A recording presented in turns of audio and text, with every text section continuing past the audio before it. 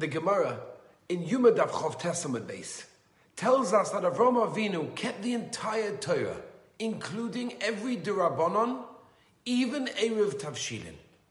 Why does the Gemara specifically identify Erev Tavshilin being the mitzvah that Avraham Avinu even kept? Says Rav Schwab Zatzal, because the whole Yesod of an Erev Tavshilin is a preparation. Avraham Avinu was preparing us to receive the Torah by keeping every mitzvah in the Torah.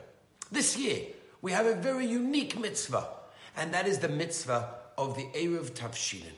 It's an incredible mitzvah. The Gemara in Beitzah Tezvavam and Beis tells us a machlokes between Rabbah and Reb Chisda. How does it work? What's the mechanics? We know that you're not allowed to cook on Yom Tov for Shabbos.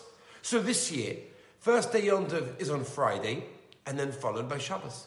So how are we meant to cook? How are we meant to prepare the cholent? How are we meant to put on the chicken soup? How are we meant to heat up the food for Shabbos Kodesh if you're not allowed? And the answer, in a nutshell, is you're starting the preparation already on Yom Tov. And since you're starting the preparation on Yom Tov, you're not being mezalzel in Yom Tov, and you're not going to forget either. And therefore this mitzvah is an incredible mitzvah. It was Avraham Avinu's preparation. It's also our preparation for Yom Tov.